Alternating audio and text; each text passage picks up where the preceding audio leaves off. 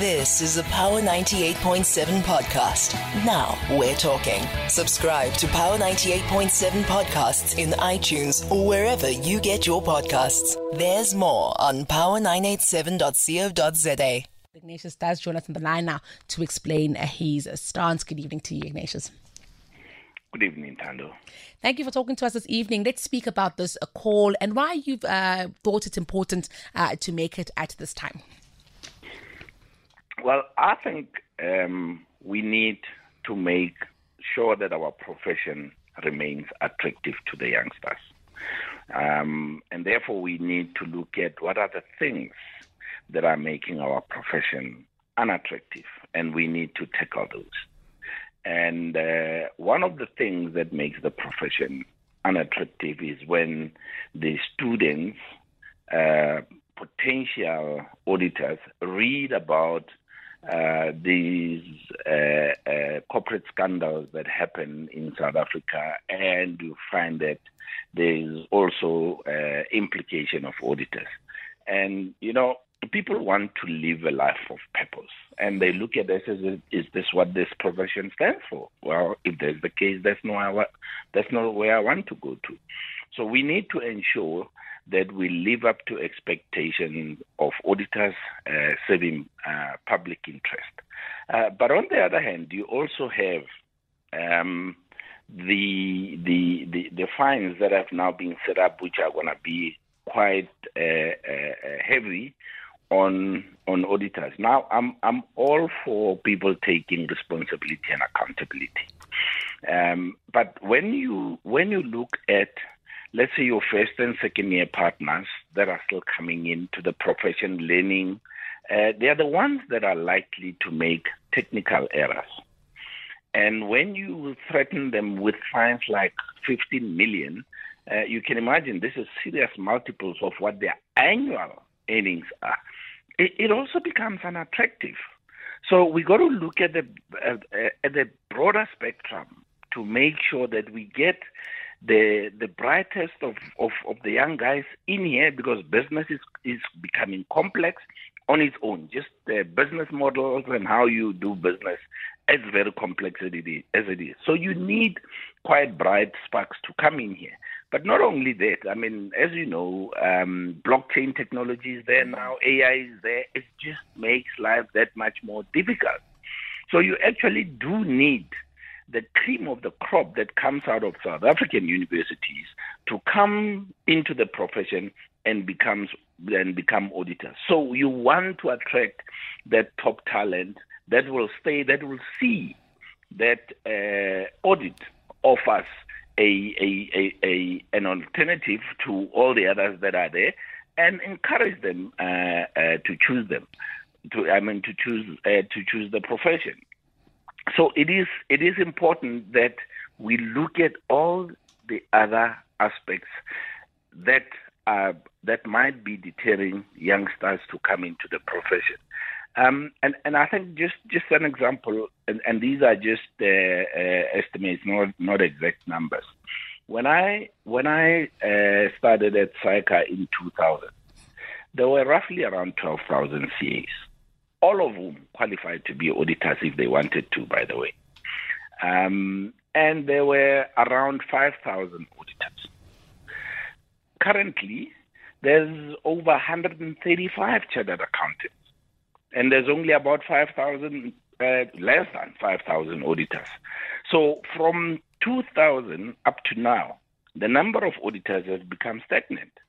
And if you look at the average age, I'm sure it's gone very high. Very high. And if you look at the average age of chartered accountants at SAICA, it's gone down. So people find the chartered accountancy profession as attractive, very much so. And as you know, the chartered accountancy profession has also now been rated number one in the world again. So there's a lot of people being attracted in there, but very few of them actually choose to remain in the audit profession. Most of them train in the audit profession, but then they leave because other professions with a CA are much better professions in terms of how attractive they are to the young chartered accountants. Now, we can't, for me, the situation is becoming desperate. And I think as a profession, we really need to take stock and make sure that we look after this audit profession, because otherwise we're going to be in trouble.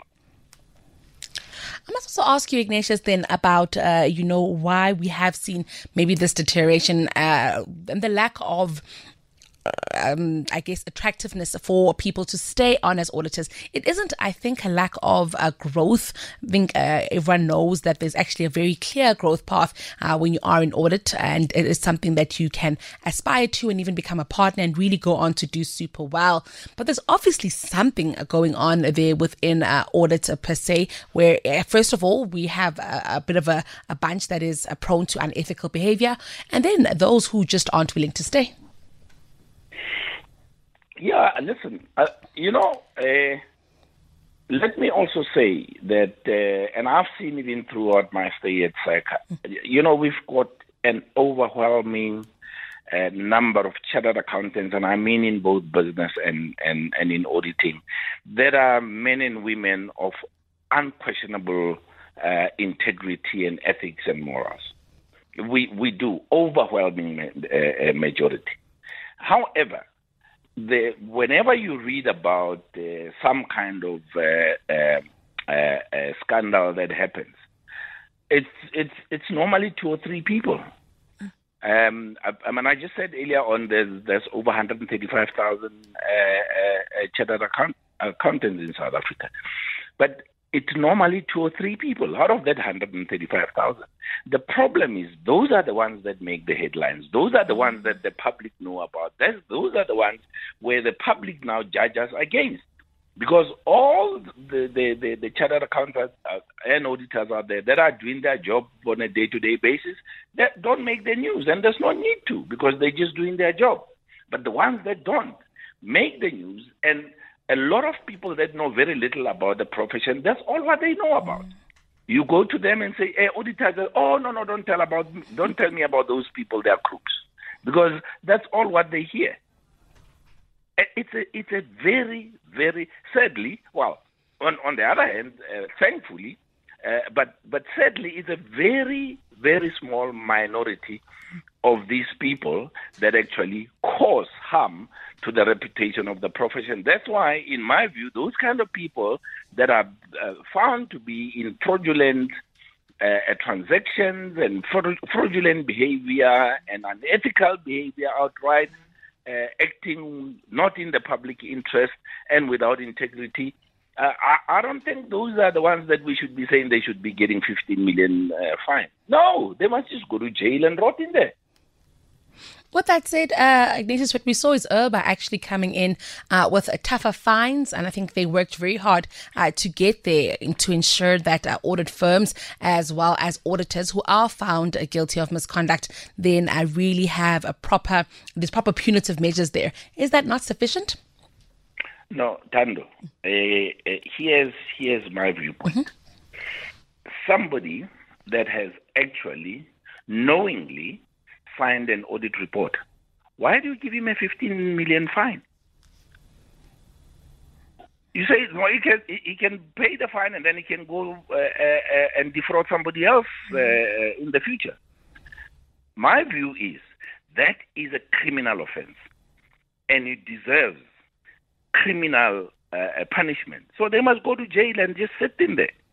Now, on the other hand, a young auditor, I mean, you may or may not know, there's a million of things that we need to comply with in our profession, and it's not unusual for somebody to have a technical slip here and there, and to come down hard on them when they've actually issued an audit opinion that is correct, that fairly presents the results of the client.